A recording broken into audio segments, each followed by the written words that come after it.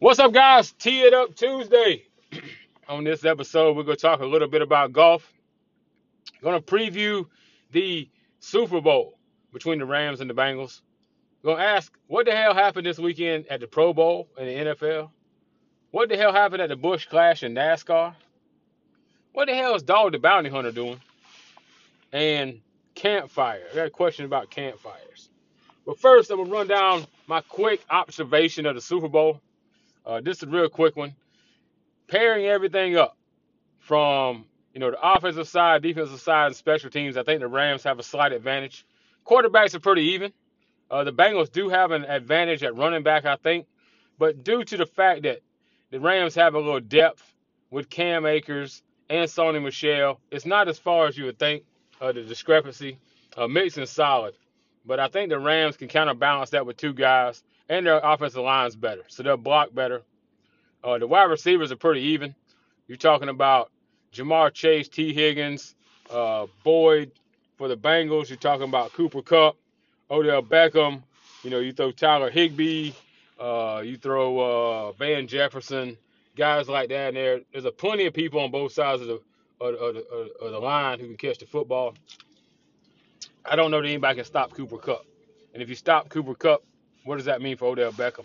It's going to be interesting to see if Jalen Ramsey comes out and says, give me your best guy. That's who I'm going to cover. So he's going to be on Jamar Chase, I reckon. He says a lot of stuff like that. But then in turn, a guy will go in the slot and he'll slide off of them and take the number 2 or number 3 guy. He's not a shutdown corner like he thinks he is, I don't think.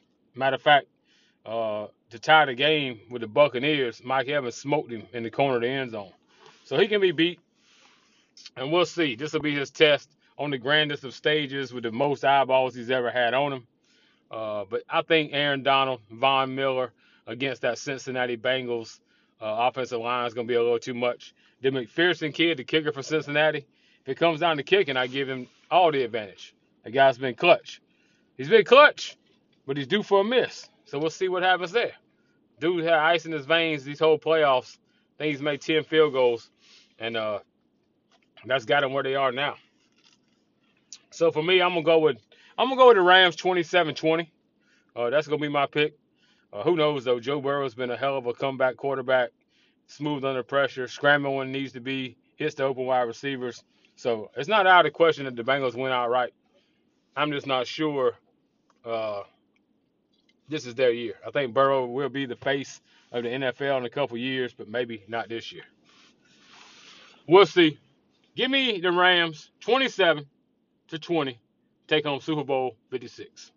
Move on to what Tee It Up Tuesday is all about, and we're talking about golf. Tom Hoge won last week, beating out Jordan Spieth and Patrick Cantlay, the defending FedEx Cup champion. Great for a guy named Tom Hoge, named after a sandwich. You can't beat that. Back-to-back weeks of first-time winners, with Luke List winning the week before. Tom Hoge wins this past week.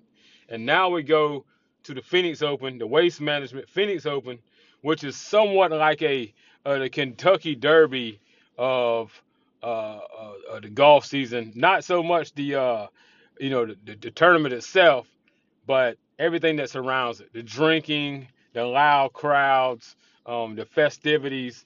You see a lot of videos of dudes walking sideways. It's a long day of drinking. The golf starts at 8 or 9 in the morning. They don't get done to 6 or 7 in the afternoon. You out there in the heat, drinking the Michelob Ultras all day long, and next thing you know, you're walking sideways. Big field this week. Number 1 in the world, John Rahm, who's from he's from Spain, but he plays college golf at Arizona State. It's like a home match for him. Gonna be interesting to see how he competes. Guys like Justin Thomas, Hideki Matsuyama, Xander Schauffele, Webb Simpson, Victor Hovland, Patrick Cantlay. It's a who's who of the top golfers in the world. A couple of the guys who played in the Saudi tournament this past week are not playing. And, of course, Rory McIlroy and a couple of those foreign fellas aren't playing as well. So I think it's a good tournament. Like I said, it's top heavy. The odds are on John Rahm Justin Thomas and Patrick Cantlay, that I always fade those guys to keep in the trend of first time winners. I'm looking at a guy like Scotty Scheffler. Maybe he can finally win one. He's been close. He just can't close on Sunday. I like Xander Schauffele. He had a chance to win it last season. He won a gold medal in the Olympics. That's about all he's won. Hideki Matsuyama done won twice this year. Won the Masters last year. He's in a hot streak. He could knock off John Rahm.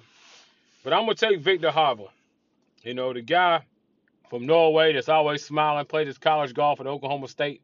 He's a most even keel guy I've seen on the tour. A lot of people like Jordan Spieth this week. A lot of people like Brooks Koepka, who's won here. But I'm gonna take Victor Hovland. Victor Hovland, Xander Schauffele, them my two horses. There's probably I may put Taylor Gooch in there as a long shot, but I'm really pulling for Victor and Xander, and then we'll see how they fall. Guy like Louis Oosthuizen, who hadn't played in a long time, he's gonna be in this tournament. My main man Sam Burns will be here, and Bubba Watson coming off a second place finish to Harold Varner in that Saudi Arabian tournament. He's in the field as well as Harold Varner getting his first win with a long eagle putt to beat Bubba by one. So a lot of good golfers in here. I'm going with Victor. I'm going with Xander, and we'll see what happens.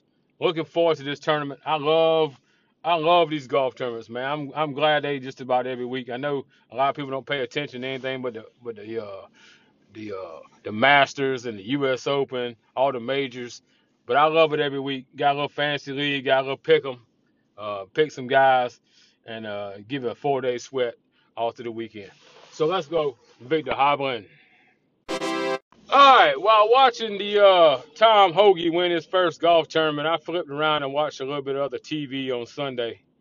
And for the life of me, I can't figure a couple things out. Number one, what was the NFL doing with this Pro Bowl this weekend? I fully understand that these guys are getting paid millions of dollars, multi-million dollars. You don't want them to get hurt. You don't want a player that, can win you a championship possibly the following season to tear ACL, to get hurt real bad, get a extreme concussion, tear up an Achilles. I get all that. You don't want that to happen. But you're playing a football game. They turned it into a two-hand touch, and everybody's just running wild. Like nobody's even making an effort. So I don't know what the NFL is going to need to do, but you need to do something. I mean, this is an embarrassment to anybody who turned it on hoping to see anything related to football. It was less than a walkthrough. Nobody was even putting forth any effort to tackle anyone. You already can't blitz, and you really can't hit the quarterback, which I get, but now you're not even playing football. So the NFL's got to go to the drawing board, maybe do a skills challenge. I wouldn't mind seeing the quarterbacks throw footballs at targets, running backs, run through mazes and see who's the quickest or the fastest, who can catch a ball running, and, how fast these wide receivers are, how agile these tight ends are, how strong these defensive players are. Whatever you got to do. Do some one-on-ones. I don't know. I'd rather watch them play basketball or play rock and jock softball than watch two-hand touch football. So I'm interested to see what the NFL does going forward. Speaking of which, another sport that's pushed heavy by Fox is NASCAR. I flipped it over to see the Busch race they had, a little Busch Series clash. They took the LA Coliseum and turned it into a racetrack, which is cool because we went to Bristol a couple years ago to watch Tennessee and Virginia Tech play inside the racetrack with cars on the track, which was cool. So it's kind of the reverse of that. Out there in LA, new teams, new schemes, new race cars.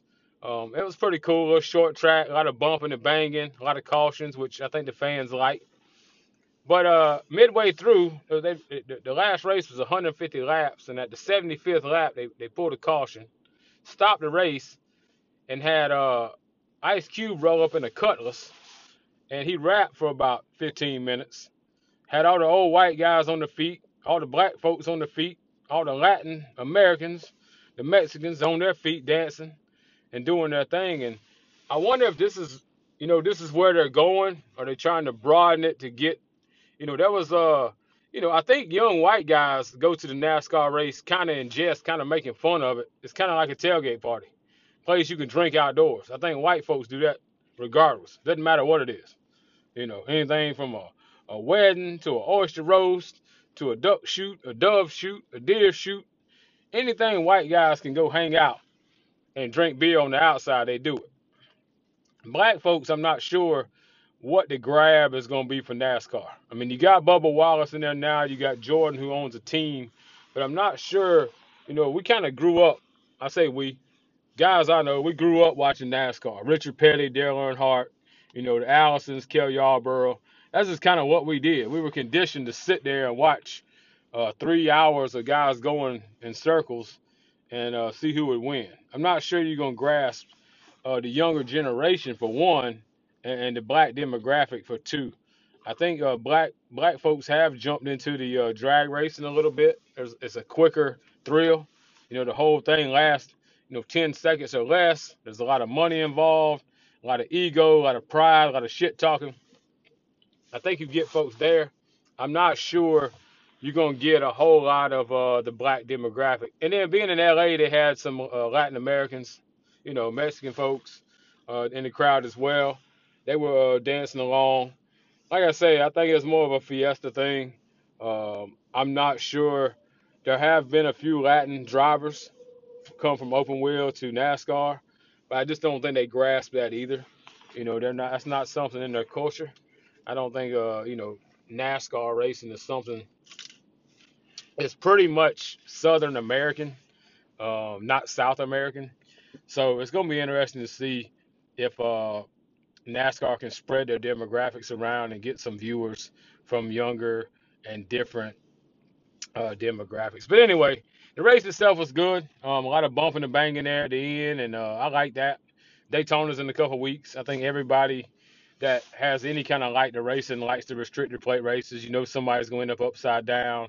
You can go from the front to the back or the back to the front in a matter of a lap. A lot of beating and banging.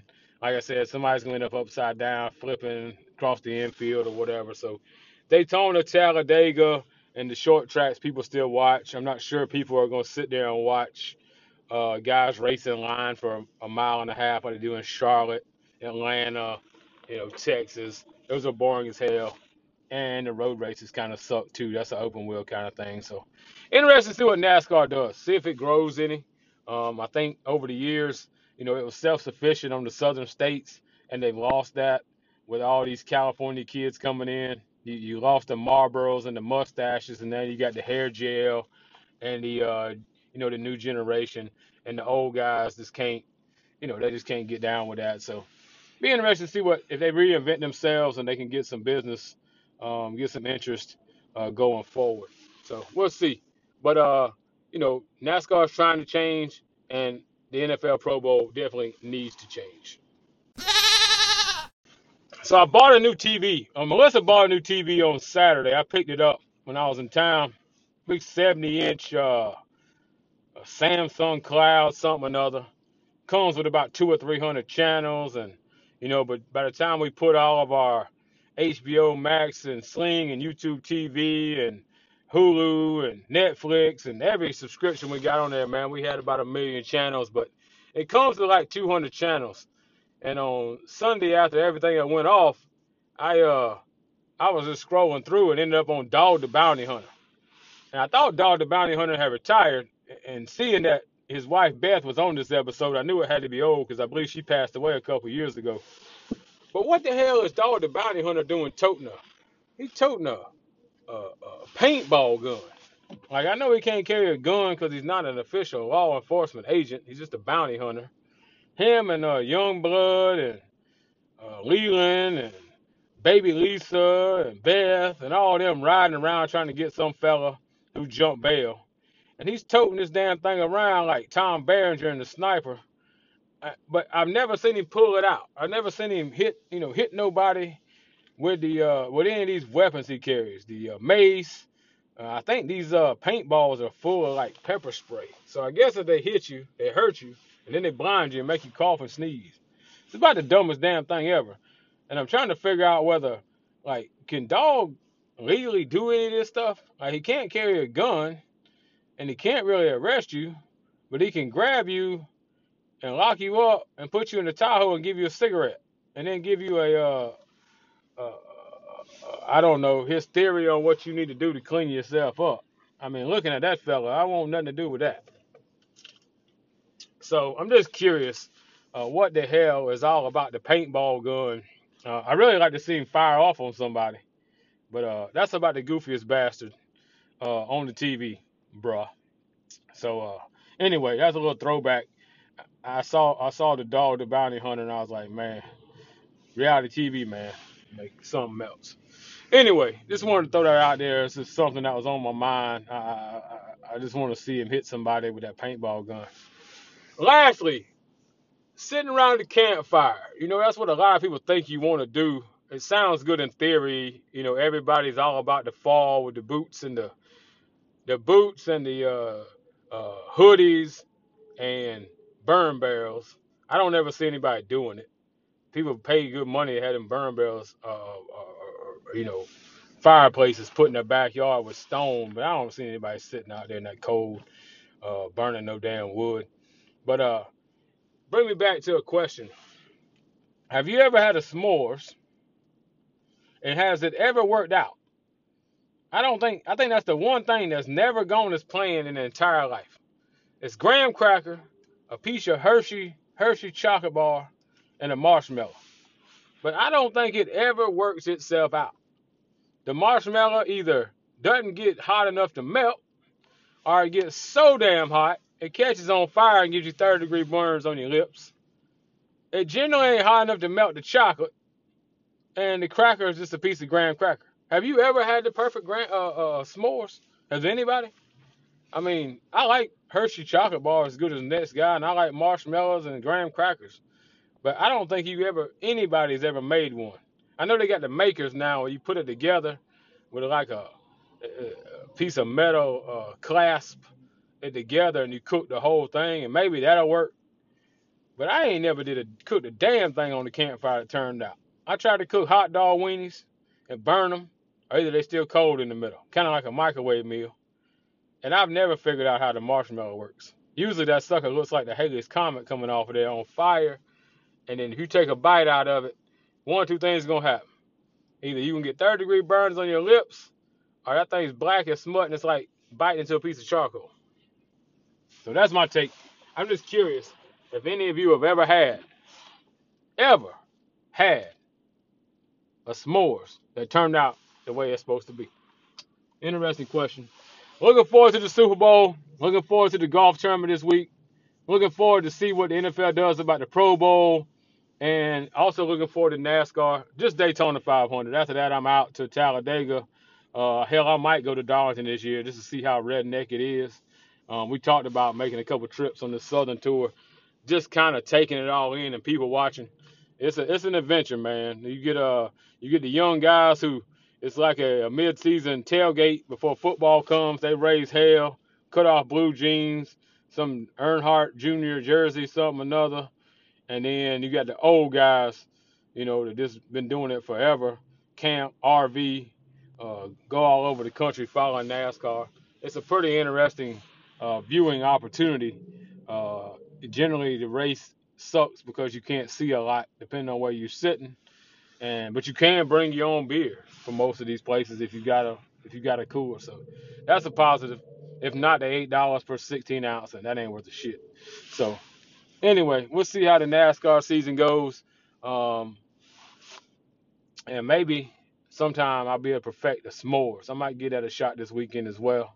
Appreciate y'all listening. Me and Kurt will be back Sunday to break down the news we found worthy to talk about. But like I said, appreciate y'all listening. I'll try to get another one in tomorrow. Later.